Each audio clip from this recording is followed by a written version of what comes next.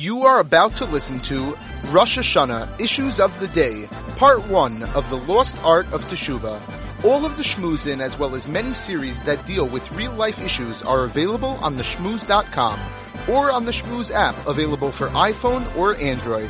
That's www.theshmuz.com or by phone at Kol Halashon 718-906-6461. Chazal tell us that the Malachei Asharis looked down upon the Klal Yisrael on Rosh Hashanah, on Yom Kippur. They have a question. They turn to HaKadosh Baruch Hu with a question, Mipnei ma ein omrim shira. There's something missing from the davening. There's no Hallel. Rosh Hashanah is a Yom Tov. Yom Kippur is a Yom Tov. Why isn't there Hallel? And that's a question that the Malachei Asharis, the highest level of Malachim, asked HaKadosh Baruch Hu. And Hashem answers them, Efsher, is it possible, Melech Yoshev Akisei Din, is it possible that the king is going to sit on the seat of judgment, V'sifrei Chaim, V'sifrei Mesim, Besuchim Lefanov, the books of life, the books of death are open, the Yomru Shira, they're going to sing, they're going to praise, it's inappropriate, it's improper. And that's a Chazal. And I think if you think about this Chazal, it should be a bit perplexing. Why? Because I am a mortal human being. Flesh and blood, rather quizzical, sometimes very, very motivated, sometimes not, sometimes very clear-headed, sometimes not, sometimes generous, sometimes selfish, sometimes angry, sometimes calm. But I am a human being cloaked in a heavy, heavy cloak of physicality. And because of that, I don't see things clearly. And because of that, I could walk into Rosh Hashanah and say, and be bored. But the reason is because I'm living inside a body that's so thick, that's so corporeal, that blocks off my sight, and I don't realize that I'm standing in front of Hashem and being judged. But the people asking this question weren't people. These malachim, Malachei Asharis. And the question that they asked seems to be very difficult to understand. It's a klutz kasha. What do you mean? The Klal Yisrael should sing Shira? Hallel? Don't you understand? Sifrei Movis, Sifrei Chaim are open. How is it possible for the Malachim to ask such a question? And what was the question? It sounds like it's a very difficult Havamina to understand. And why did HaKadosh Baruch Hu have to answer it? And I'd like to see if we could understand what in fact the Malachim were asking and what in fact their question was. And to do that, I think we have to focus on what I call the issues of the day. What are the issues of Rosh Hashanah? So if you'd like to understand in very simple terms, every human being, every issue of humanity, every issue affecting the entire cosmos, from the smallest to the largest, is judged, weighed, measured, and decided on Rosh Hashanah. Which countries go to war, which countries will suffer famine, which countries will enjoy tremendous prosperity, which new technologies will be brought to the marketplace, which new illnesses will suddenly appear, which new cures will be discovered, which economies will suddenly boom, which Asian markets will suddenly tank.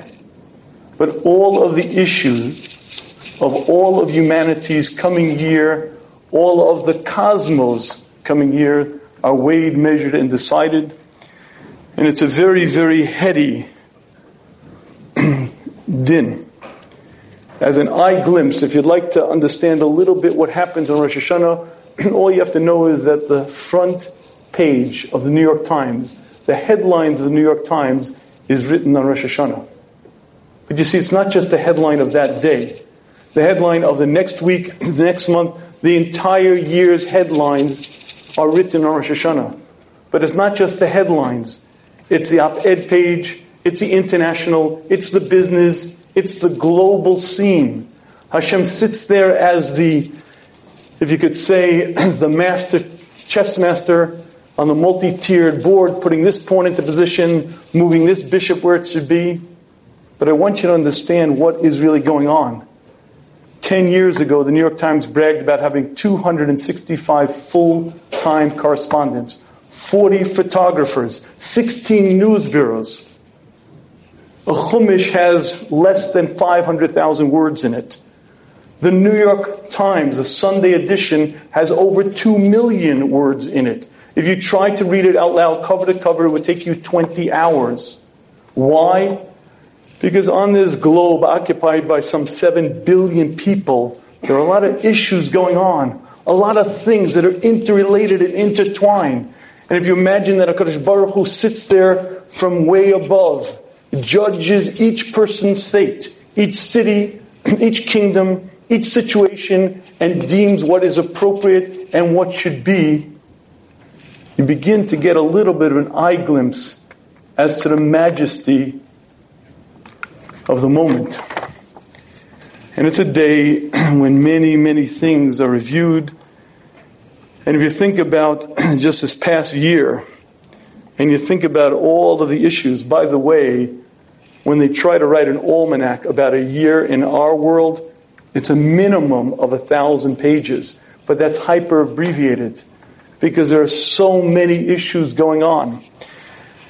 And if you think about the fact that Hashem sits there, weighs, measures, and determines exactly what will be, and if you think about Kol Ba'ei Olam, every human being passing in front of Kadosh Baruch Hu separately, not together, not as a group, each human judged by himself, on his own, who is he, what is his merits, what are the opposite, who is he related to, who will he affect, who can he affect, who will he not be allowed to? And if you think about the magnitude, the immensity of the issues being determined, it's mind-boggling. It's so far beyond human comprehension that it literally will baffle the human mind. The Bali Musa give us an interesting illustration, though. You see, if you read carefully the words of Nisan HaTokef, they're very, very descriptive. Rosh Hashanah Yikasevun, of Yom Tzom Kippur Yichasemun, Kama Yavrun v'Kama Yabareun. It's written and it's sealed how many will be born and how many will pass. Mi yichya u'mi yamus. But the Kochvi Or makes an observation. Do you follow the sequence here? Number one, how many will be born? How many will leave this earth? In the United States of America, approximately 2.5 million people die every year. 600,000 by cancer, approximately 500,000 by cardiac arrest, and you could go down the various illnesses. But you see, that's not the way Hashem does it. It's not approximately 2.5 million. It's an exact number. So many human beings will leave this world, so many with this disease, down to the precision number. But first there's a number, and then mi yichya u'mi yamus, then who will fill in those slots? Who will be in this category? Who will be in that category? But first the global issue is decided, the future of the world, how many will leave this earth? Then it's you, and it's you, and it's you, and it's you. Which slot will you fit into? And by all rights, we should have an amazing sense about the day called Rosh Hashanah. You see, while it's true that we are avodim to Hashem, we're also banim. And if you'd like to understand our unique relationship to Hashem in a very real way, we are fans of HaKadosh Baruch Hu. Hashem is our God. We're His people. And it's more than that we're rooting for Hashem, but there's a certain joy, a certain happiness that a Jew should experience on Rosh Hashanah that he can't experience the rest of the year. Do you know why?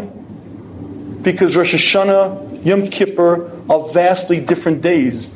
You see, during the course of the year, Hashem, if it could be, hides. But the Mishnah Berurah is very clear. The reason why we say HaMelech HaKadosh and not HaKel HaKadosh during these 10 days from Rosh Hashanah to Yom Kippur explains the Mishnah Berurah why. Because during that time period, Hashem is Mara Memshalto. Hashem shows His dominion. V'shehu b'chol malchus, and in He, with all of His glory, with all of His rulership. You see, during the course of the year, it's very difficult for us to feel that. During the course of the year, it's very hard to daven to Hashem. We try to imagine, we try to envision Rosh Hashanah, Yom Kippur, Teshuvah, different days. The Peliyowitz gives an example. He says, imagine your eyes are closed and someone comes with a candle. You can't see the flame because your eyelids are blocking, but you're aware of the light.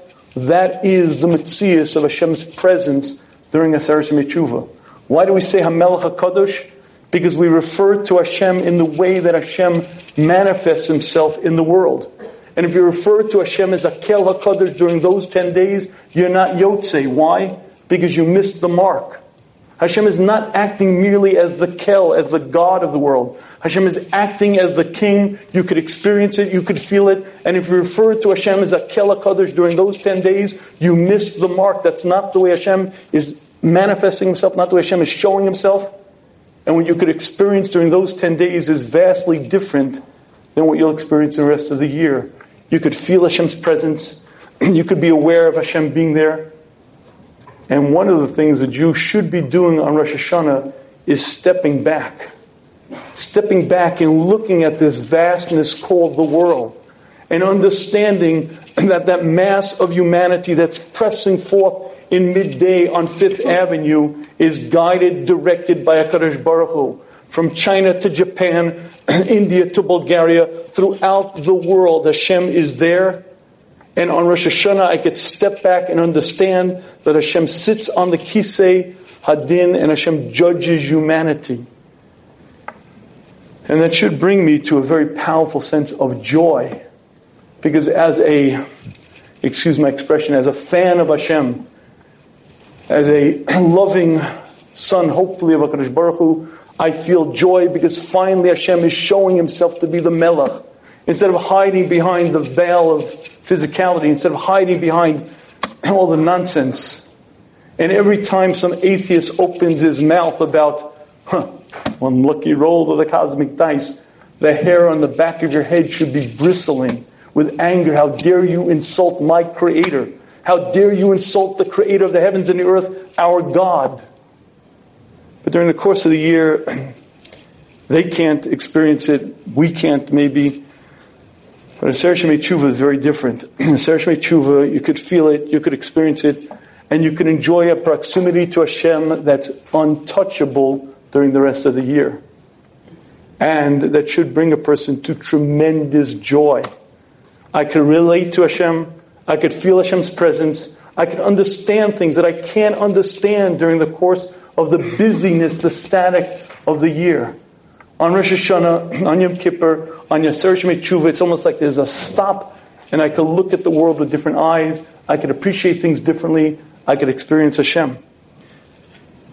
Rav David Kronglass, the Mashgiach Zatzal of Ner Israel, used to say, on Yom Kippur, if it weren't for the Emes Hadin, I'd be dancing a Rikud. I'd be in the aisle dancing. Because what you could experience on Yom Kippur, what you could feel on Rosh Hashanah is Hashem right there. And you could understand things, and it brings you a sense of joy, of happiness. And by all rights, we should sing out Shira, Hallel, V'tishbachos, out of tremendous joy. And I believe that's exactly what the Malachei Asharetz were asking. Why is Hallel not part of the Tefillah? Do you understand what the Klal Yisrael are accomplishing? Do you understand what they're able to access now? Do you understand what they're able to reach? How's it shaykh that they're not singing out Shir Shebach Vodah to their Creator? It should be part of the davening. And I believe that's what the Malachei Asharetz were asking. Not a foolish question, quite the opposite, a very profound question. And yet, Kadosh Baruch Hu answered them. What is Hashem's answer? I believe that Hashem's answer is, you're correct. There should be a profound sense of joy, of happiness, tempered with the reality. You see, it's very wonderful to look at the world and realize every human being is judged. Every country, every civilization, every business, every technology. But there's also a part of that cheshbon. Every man is judged, and I too am a man. And my fate is in abeyance. My fate is being weighed. Myself, my family, my community, my nation. And there's a global sense of, wow, this is astonishing, but on a personal level, it's very, very frightening. But I believe that both emotions should be there. When you walk into shul on Rosh Hashanah, there should be a jubilation, a joy, a happiness, tempered with a tremendous sense of the gravity of the moment. The Eimas Hadin. The Eimas Hadin that my future is being decided, the future of my wife, my children, my shul, my community, the future of humankind. But both emotions should be there. Tremendous joy, tremendous happiness, tempered with a sense of the gravity of the situation. So, with that as a backdrop, I'd like to ask the following question. The Nevi'im tell us, Chazal tell us, Rishonim, Bali Musar, over and over and over, and every Jew fully accepts it. There's a powerful feature, a powerful force we have called tefillah. And we're told so many times that Hashem waits for our davening, Hashem waits for our requests. We're told the power, the effect, the impact, how it could change worlds, how it could change my future. So here's the question. If I understand what's happening on Rosh Hashanah, I understand Aser Shemei Teshuvah are the days of decision. If I get it, wouldn't you imagine that I'd be in shul on Rosh Hashanah, tears running down my cheek, imploring, begging, beseeching Hashem, please, there are so many things I need, health, well-being, parnasa, my children. There are thousands of things that are going to happen to me in the coming year. Wouldn't you imagine we'd all be in shul, shaking for hours, begging, unending? And while it's true that Rosh Hashanah davening is very different than davening during the rest of the year, somehow the hours-long tefillah, directly speaking to my Creator, begging with tears running down my cheek, isn't quite the description of many people's davening. And here's the question. What's pshat? I get it. Hashem runs the world. I understand. Hashem determines my future. Hashem determines how much money I'll make, how much success I'll have, my health, my success, everything. I get it. And I know that tefillah is very powerful. I know that tefillah works. So how is it possible? How is it shayach that I sit there, oh my goodness, I hope this chazan doesn't schlep on too long. I hope my mother made holtzes because I really am hungry. This is really... And if you think the question is a small question, it's not. So I'd like to share with you why it's very difficult for us in our generation particularly to daven.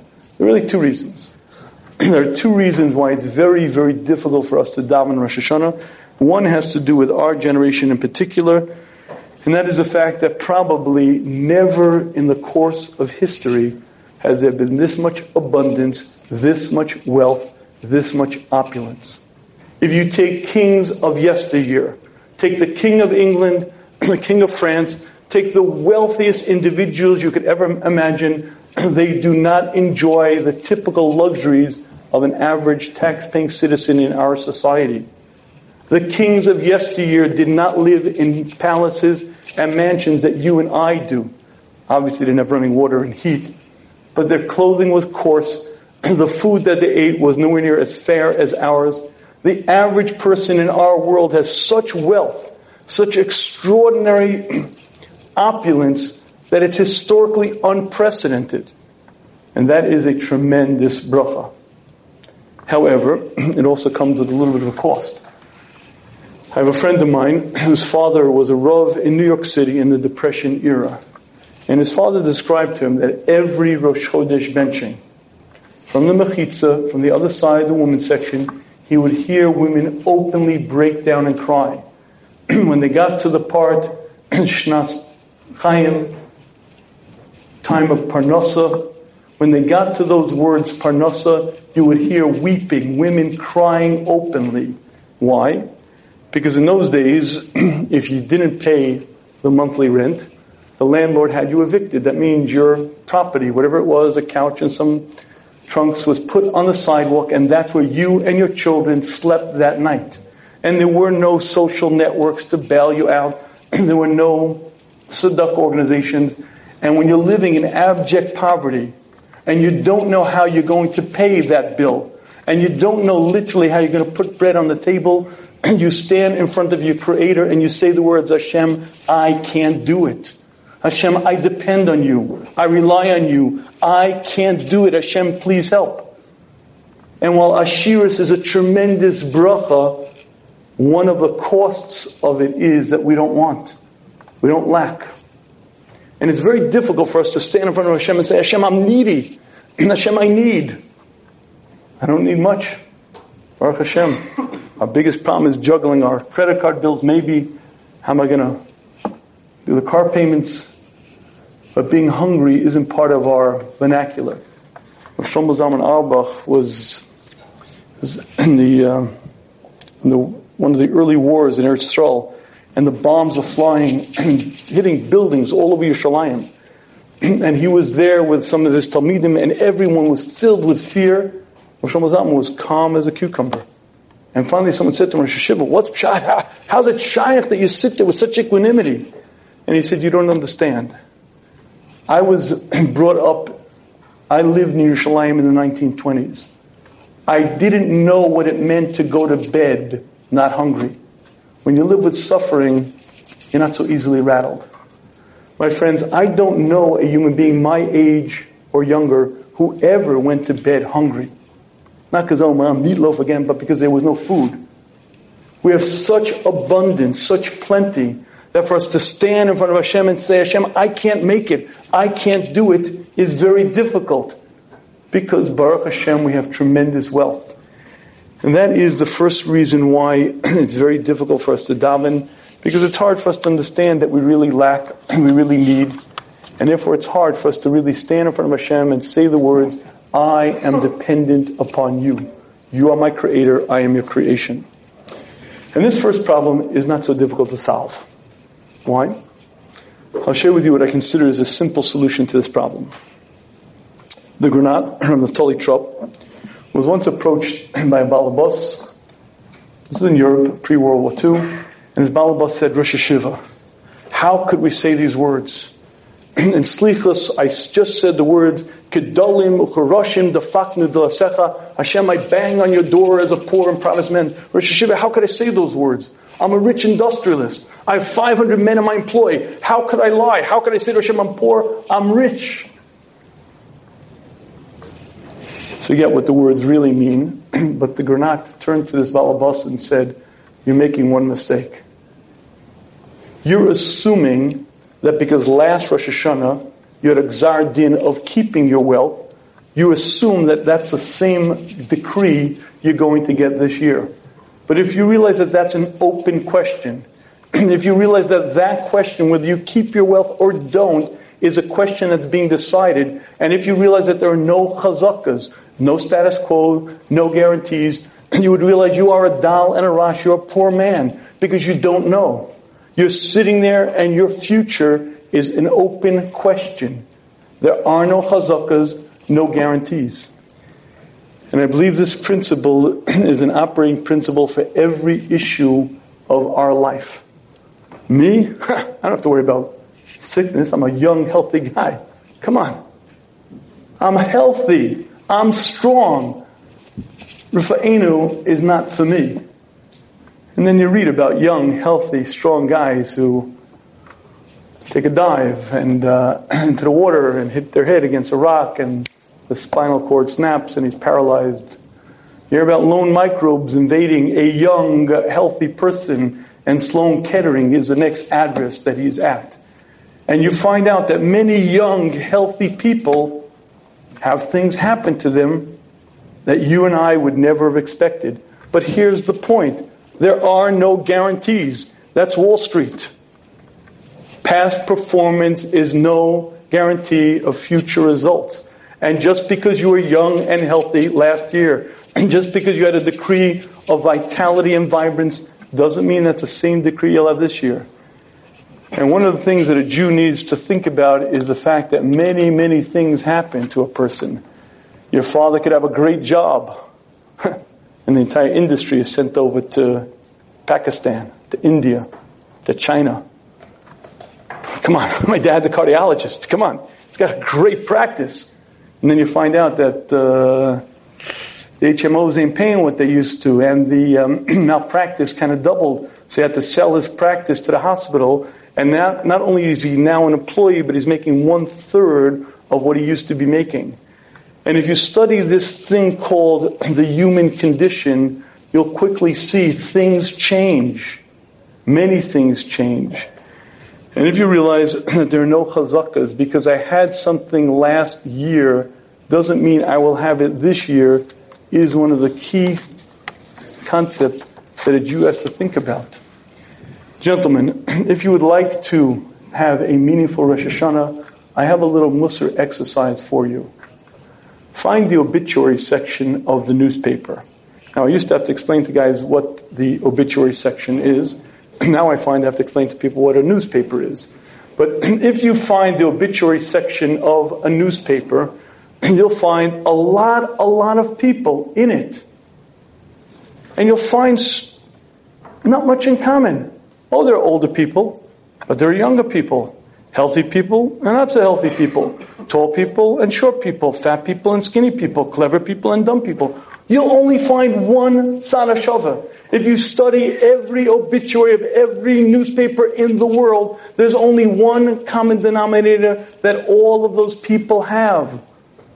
They were once alive and they are no longer. But other than that, there's nothing that they all have in common. It's true that more often older people die, but just check it out and you'll find it's not always true. And the key understanding that a person has to reach, hopefully at a young age, is I too am a human. And it's either this year or next year or the year after that or the year after that, but it will come. It definitely, absolutely, bivadayas will come. There will be a time when I will no longer be me. Come on, I'm young, I'm healthy, I'll live forever. Isn't that a given? Isn't that part of my reality? That's how we operate. But it's sheker v'kazev. I will not live forever. It's either this year or next year, the year after that, but it's going to happen. And I, as every other human who walked this planet before me, will leave this earth and stand in front of Hashem and answer for what I accomplished and for what I didn't. And if you look at the pictures of the people and you find the commonality between you and them, you'll quickly understand exactly what the Granat is saying. That because this whole year, every single day, I opened my eyes and woke up. And it's not just this whole year, my entire life. Every single morning, every single day of my life, I open my eyes and I'm awake. And there is no guarantee that it's going to continue. But more than that, there is a guarantee. Eventually it's going to stop. And this understanding that all of the issues of my life, my health, my success, my well-being, obviously basic issues like financial issues, and if you're going out, whether you'll find the right person in the right time or not, the type of chavrusas you have or you won't have, the success you'll have in being in the right chair or not, all the issues of your life are being weighed, measured, and decided. And just because last year you got a gzar din of success and health doesn't mean you'll have it this year. Every issue of your life is an open question, and there are no status quos and no chazakas. So if you tell me that it's difficult to daven because we don't lack, we don't want, I think the Granat's answer is more than adequate to answer that. If we understood that every issue is open and being decided, we'll quickly understand we lack a lot, and we'll be able to turn to Hashem and say, Hashem, please help. So the first reason why it's difficult to daven, that it's difficult to know that we lack, isn't that hard to deal with. It's a second problem that's a lot thornier and a lot more difficult. The second reason why it's very difficult for us to daven on Rosh Hashanah is because the din on Rosh Hashanah is vastly different than any judgment that you and I will experience in this world. Let me explain to you what I mean. It was quite a number of years ago, but O.J. Simpson was on trial for murdering his wife. For you guys now, that may be ancient history, but for me and some of the Rebbeim here also, not to date ourselves, but it was part of our reality. Now you have to appreciate what was going on here. Nicole Simpson was found dead. O.J. Simpson running from the scene of the crime, the blood-stained gloves, the cash, the mask, He's fleeing on the highway. It was so evident, it was so obvious that he murdered his wife that there was nothing even to debate. Of course, because he was a wealthy celebrity, he hired the dream team, including our own Alan Dershowitz, and the U.S. judicial system was on trial. Could money buy a travesty of justice? And really that was the issue. Could he buy his freedom? Now you have to appreciate that this was a major big deal. And it happens to be that right around Rosh Hashanah time was when the verdict was being read. And I said to myself, I have to see this moment. And I parked myself in front of a TV to watch this moment. And you have to appreciate the solemnity of it. He's gripping the bench. Whether he's going to be a caged animal for the rest of his life or he's going to walk free is now going to be read to him. And the jury foreman stands up. She opens the envelope and she reads the words, "We find the defendant not guilty." Whoa! Joy, elation. The man's face lit up. That's judgment in our world. Fact-finding, deliberation, and then the verdict is read. And when the verdict is read, the jury knows the verdict, everyone in the courtroom knows the verdict, and the defendant knows the verdict. In a few weeks' time, you and I will be standing in judgment. There will be fact-finding, there will be deliberation, and there will be a verdict. But the difficulty is, we don't hear the reading of the verdict. We don't know. We walk out of shul on Rosh Hashanah, we say the words, Shana Tova, Tikaseh, V'tichasem, we dip the apple in the honey, and we're celebratory, we're happy, we're joyful. And by the way, that's the halacha. We don't wear begodim as nice as we do during a normal Yom Tov, but you're supposed to wear Yom Tov clothing, batuach and the din, trusting in Hashem's mercy. But here's the point. When you walk out of shul on Rosh Hashanah, your future, your family's future, your brother, your sister, your mother, your family, your cousin, everyone in your community's future has been weighed or decided, and if not right then, sometime during that day. But you and I don't hear the verdict. The facts are gathered, it's deliberated, it's decided, but we don't hear. And it's very, very difficult to feel the din as real if you don't hear the reading of the verdict. Let me give you an interesting mashal. The Steipler Gaon, when he was about his mid-80s, was largely deaf, and certainly he was a tremendous masbid, and almost all the time he spent in learning and his head was down. By the time he was in his mid-80s, the Klal Yisrael knew him as the Steipler Gaon, and his apartment was filled for hours. People would come with questions, asking brachas, and they would pass by for hours. And it was rare for the Steipler ever to look up. If people would give him a name, he would say a few cryptic words. He would give a bracha. He'd answer things that was clearly Baruch HaKodesh, but he almost never looked up. One afternoon, crowded apartment, Steipler is looking down. A man walks into the apartment, and the Steipler looks up. And the Steipler points, "Russia! Wicked one! Get out! Get out!" He screams in the air, "Get out!" The man who walked in turned white, turned red, turned on his heels, and ran out the door. A few hours later, another person comes into the Steipler and says, "On Shul Rosh Hashanah, I just wanted to share with the Steipler that person that the Steipler called a Russia can't be such a Russia. No sooner did he leave the Steipler's apartment than he got into a car. That car got into an accident. Every other person in the car was killed. That person at home was saved. Vice versa. He's not such a Russia." The Steipler turned to this man and said, "Don't you understand? When he walked in, the Malach HaMavis walked in with him. The only way I could save him, embarrassing a person publicly as if he killed him, it was the only way I could save him." Once upon a time, there were people like the Steipler who could see the Malach HaMavis walk in with a person. But you and I don't. We walk out of shul, we're happy, we take that apple, dip it in the honey, and we're jolly and merry about our ways. But here's the observation that I want you to think about.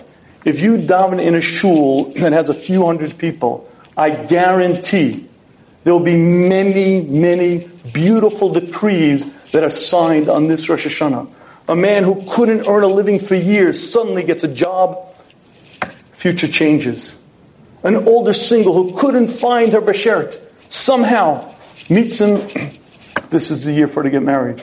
A couple who couldn't have children for years get a decree they could have children. There'll be many sweet, beautiful decrees that are written on this Rosh Hashanah.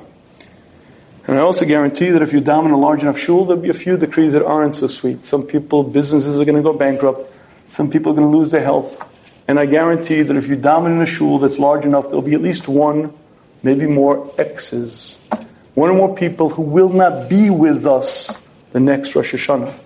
And that understanding that the verdict is read, but we don't hear it.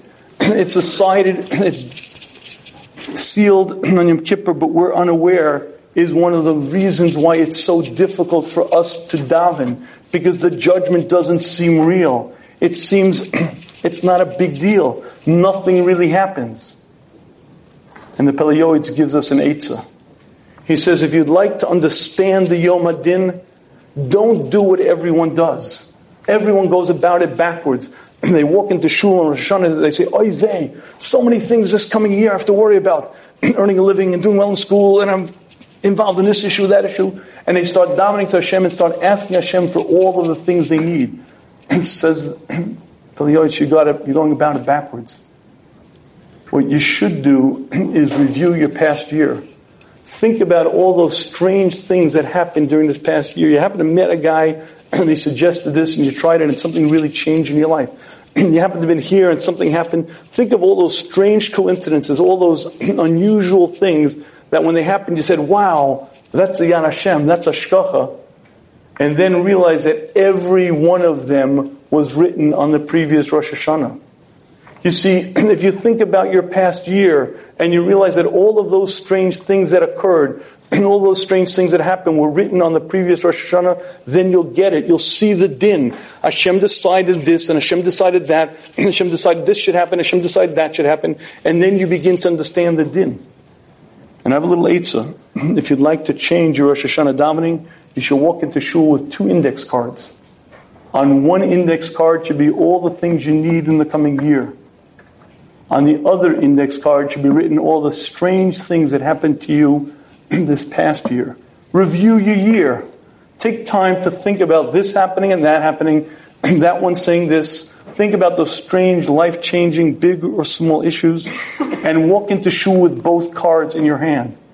And look at the card of the things that happened this past year and say to yourself, I get it. Every one of these was deemed, measured, and decided on the previous Rosh Hashanah. And then go to your other index card and say, I get it. Every one of these is being decided now. And when you do that, you have a vastly different understanding of what's going on. I was a high school Rebbe for many years in Rochester. My parents, Salam Shalom, used to live in Kugon Hills, and certainly when the kids were little, we often made the trek back and forth. And I remember when my daughter was about 3 years old, we used to play this game. I used to strap her into the car seat in the back, and I would say, okay, who wants to drive? Should I drive or you drive? Oh, I'll drive, Abba, you drive. Okay, fine. It was one winter's day. We left New York City. It was about 5 o'clock. I strapped my daughter in, my wife next to me. We got on the highway, and we hit 81 North. It started snowing. Now, 81 North is a 2-lane truck highway. There's no shoulder to that road. But it didn't just start snowing. Sheets and sheets started coming down. I couldn't see 10 feet in front of me. But here was the problem. I couldn't pull over because there's no shoulder to the road. I couldn't even see anything. On the other hand, I couldn't continue. So what I did was the only thing I could do. I took my foot off the gas and just sort of hopefully I'm going to slow down a little bit. And as I was doing it, somehow the car started skidding and I went into a spin. And the entire car spins around once and then it spins around the second time. And as it's spinning the second time, I see it. I'm going this way, and an 18-wheeler is coming this way, and there's nothing I can do to stop it. The car is heading right into the path of a tractor-trailer, and I'm toast. And somehow it is that the car veered too sharp, the tractor-trailer passed, and we ended up in the embankment. I had just lived through the most terrifying moment of my life. And then I looked back at my 3-year-old, and she was sound asleep in the car seat. The only thing missing from the scene was for her to wake up and say, Abba, do you want me to drive? My friends, we go to shul on Rosh Hashanah, and I'm afraid to say it, we're a little bit like that child in the car seat, sound asleep. the future of my life, the future of my family, the future of my community is being decided, and I have a powerful tool called tefillah. I could beg Hashem, I could ask Hashem, and I could change the din. And if you're not altruistic enough to worry about other people, how about you? Would you like to succeed in learning? Would you like to make it? Are you interested in getting married? I'll get married. I'll marry the right person, right time, right? Yeah, right, hopefully.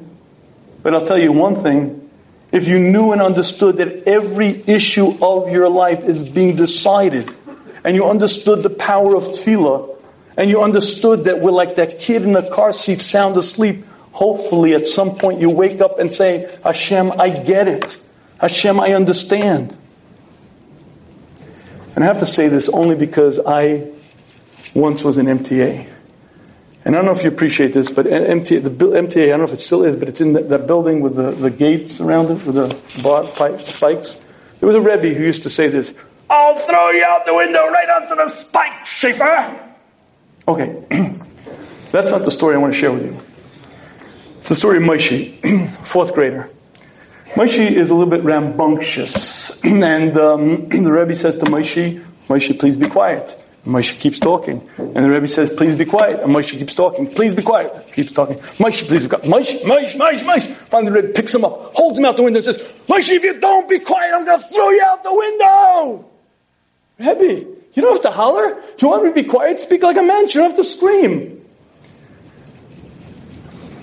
Every once in a while, I get the sense that Hashem is trying to send us messages.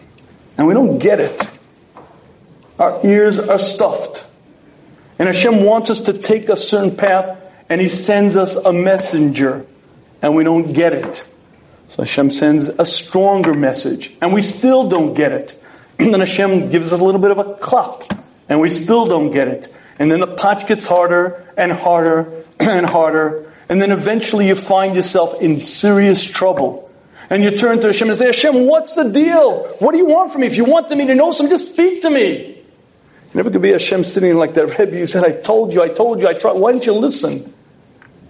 My friends, there are many, many people who end up in places that they never dreamt of, never should have been, and wonder how they got there. And one of the things that you should do on Rosh Hashanah is take stock, understand, listen to the messages, understand that Hashem wants our growth, Hashem wants us to improve, Hashem wants our success, and more than anything, you turn to Hashem and you ask Hashem, please help. Never in the course of history has there been a generation that we have wealth and abundance. All of you guys are able to learn. This is an astonishing reality. If you were in Europe 100 years ago, you would not be in a base medrash learning. You'd be out working by the time you were 13 years of age. The ability of a person to grow in our generation is unprecedented. There are yeshivas, there are programs. You could steig, you could hit the heights. And zel umazeh, there has to be a balance.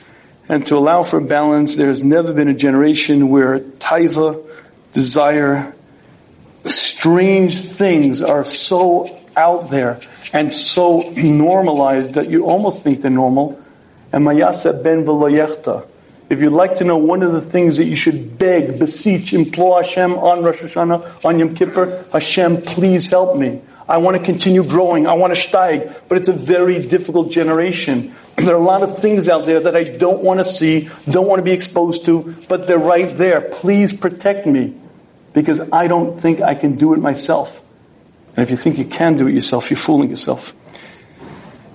This Chazal shares with us a tremendous concept. The Malachei Ashares, the highest level of Malachim, said to Hashem, there's something missing from the Tefillah. Why aren't the Klal Yisrael dancing in the aisles? Why aren't they singing Hallel? Why do Malachim say that? Because that's the days of Rosh Hashanah. Those are the days of Teshuvah. That's what Yom Kippur is. A day that a Jew could experience Hashem. A day that a Jew could look at the world and finally get it. I understand. I'm immortal. There's a plan. There's a purpose. And a person should experience such joy, such jubilation. He should want to sing out Shira, Sheva Chodot to his Creator. But Hashem answers the Malachim, it has to be tempered. There's an Emas Adin. Sefrei Chaim, Sefrei Movis, Besuchim. At the end of the day, globally it's magnificent, it's stupendous. But for you personally, it's a very frightening day. Who you are, who you'll be, your entire future and your family, your community, and mankind is being decided. Is it difficult for us to dominate our day and age? Yes, because we have so much. But if you think about the strange things that happen to other people, you'll quickly realize there are no guarantees. And then you'll think of all of the issues of your life, and you realize that every one of them is an open question. And then you'll take Peliowitz's advice, and you'll think back about those strange things that happened during this year, and you'll say to yourself, I get it. Every one of them was written on the previous Rosh Hashanah. And you'll come into shul with 2 index cards, and you'll daven a very different davening. I want to close with one last thought. This is a story that I'm very fond of. It happened to a very good friend of mine. Every detail that I'm going to share with you is exactly as it happened, except for one. He asked me not to use his name. So other than his name, it happened as I'm going to tell you. Chaim Goldstein was living in Kew Gardens. His brother-in-law was living in Forest Hills. And the plan was that both families were going to spend that Shabbos at Chaim's house. Chaim's wife was cooking late Thursday night. She's almost finished cooking. And her sister calls up and says, my husband came home late from work. He's tired. We decided we're not coming to you for Shabbos. Chaim's wife said, what do you mean? Come on, I cooked Shabbos already. Do come, don't come, back and forth. They're debating. Finally, Chaim's wife says, listen, I prepared Shabbos already anyway. Let's do this. I'll pack up all the food. And instead of everybody being by my house, we'll all be by your house. So that's what they decided. Both families ended up at the brother-in-law. Chaim was a big masmid. He was in Kollel at the time. And he described that when he walked into the apartment, he saw on the coffee table a book called Who by Fire. If you haven't read this book, it's a book that's well worth reading. It's the story of a young woman living in Yerushalayim. She's in her apartment, and suddenly the apartment bursts into flame. She runs out and finds herself safely in the hallway. And in the hallway, she realizes that her kids are still in the apartment. She runs in, grabs one kid, runs in, grabs a second kid, runs in, grabs a third kid. When it's done, she saved all the children, but she also suffered burns on 85% of her body. Who by Fire, it's a harrowing read of what it means to be burnt alive. It's also a powerful story of a woman's emunah and her bitachon. In any case, the book is on the coffee table. Chaim normally on Shabbos would be chazering and be learning. He certainly wouldn't be reading that kind of book. He says he was mesmerized. He couldn't explain it, but he couldn't put the book down. He read it cover to cover. Shabbos afternoon, Mincha time, he goes into the yeshiva, he walks to yeshiva, walks into the Beis Medrash, and as he walks into the Beis Medrash, he goes to take a sitter, and he notices that everyone is looking at him. My suit, my tie, they're looking at me. Doesn't think much about it. Down in Shemon Esrei, takes 3 steps back, he looks up, and again, he notices that everyone is looking at him. Doesn't know what's going on. He goes over to a friend of his after davening and says, why is everybody looking at me? His friend said, you didn't hear? No, hear what? His friend says, well, I'm sorry to go on to tell you this, but last night your house burned down. It was a 3-family house. 2 a.m., the furnace burst into flame. The entire apartment, everyone in it was badly burnt. Chaim, his wife, his kids weren't there. But you see, the pivotal moment of Chaim's life was not that conversation Thursday night, come to my apartment, go to your house. The pivotal moment in Chaim's life was the previous Rosh Hashanah. It's not just whether you live or die, the exactitude, this precision, the manner in which it will happen. And Chaim was being shown, read the book. The previous Rosh Hashanah, there was a diyun, there was a judgment. This was the issue. Understand it, read it, feel it, recognize it. For whatever which reason, your family was saved, but also understand that that was the question. My friends, the next time you say the words Melech Ozer Umoshia Umagen and Shemon Esrei, think about what those words mean. The Gross says what they mean is something very specific. Melech Ozer means Hashem who helps me. That means it kind of looks like me, but Hashem is kind of with me. Yeah, Hashem, me and Hashem together. Mostly me, but Hashem helps. Moshiach is when I'm in the pit and I can't get out. And I call out to my Creator and say, Hashem, help. I begin getting it. That's not Mogain. You know what Mogain means? Mogain means is a couple of years ago I was running, and when I run, I'm very, very focused. Usually I'm working on a shmooze to tell you the truth, but I'm really in my own world. And as I'm running in the streets of Muncie, it's dark, and suddenly, for no reason, a car comes way too close to me, splashes me, and literally breaks my stride. There was no reason for him to come that close, no reason to hit that puddle, but he splashed me, and instead of running, I stopped, and I picked back up my stride, and then when I put my foot in the curb on the next street, as I put my foot down, the car whished, another car went whooshing by. And that's when I did the math. What if that first car didn't somehow come too close and splash me? My stride would have been broken. I would have been 1 second faster. That other car and I would have met in a very ugly way.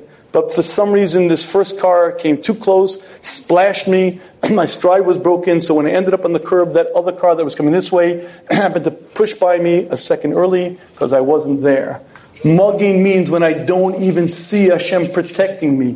There are so many issues that are going to happen during the course of the year, knowing that Hashem is there, Hashem is my mugging, Hashem is my shield, understanding that we're a little bit like that kid in the car seat, sound asleep, but understanding that Hashem is the shofet. There are many things to daven for. A Jew should walk in with joy and jubilation, and also an emas adin. I wish you all a good, gebenched, successful year. And I do want to mention one thing that I last mentioned. This is a shmooze. All the shmoozim are available on the shmooze.com. Don't go on the internet. If you do, you go to the shmooze.com. You have to remember it's spelled funny. THESHMUZ.com. It's Yeshivish way of spelling shmooze. All the shmoozim are available. You can download the podcast all free. Do not get a smartphone. It's not smart. It's dumb. If you do have a smartphone, you get the shmooze app for the Android or for the iPhone. Again, it's spelled funny, THESHMUZ, the shmooze, and again, you can download podcasts, all the shmooze, well, actually on the app, they're right there. I wish you much hatzlacha. You've been listening to Rosh Hashanah Issues of the Day, Part 1 of the Lost Art of Teshuvah. This, as well as hundreds of other shmooze audio, video, and articles are available on the shmooze.com or on the Shmooze app, available for iPhone or Android.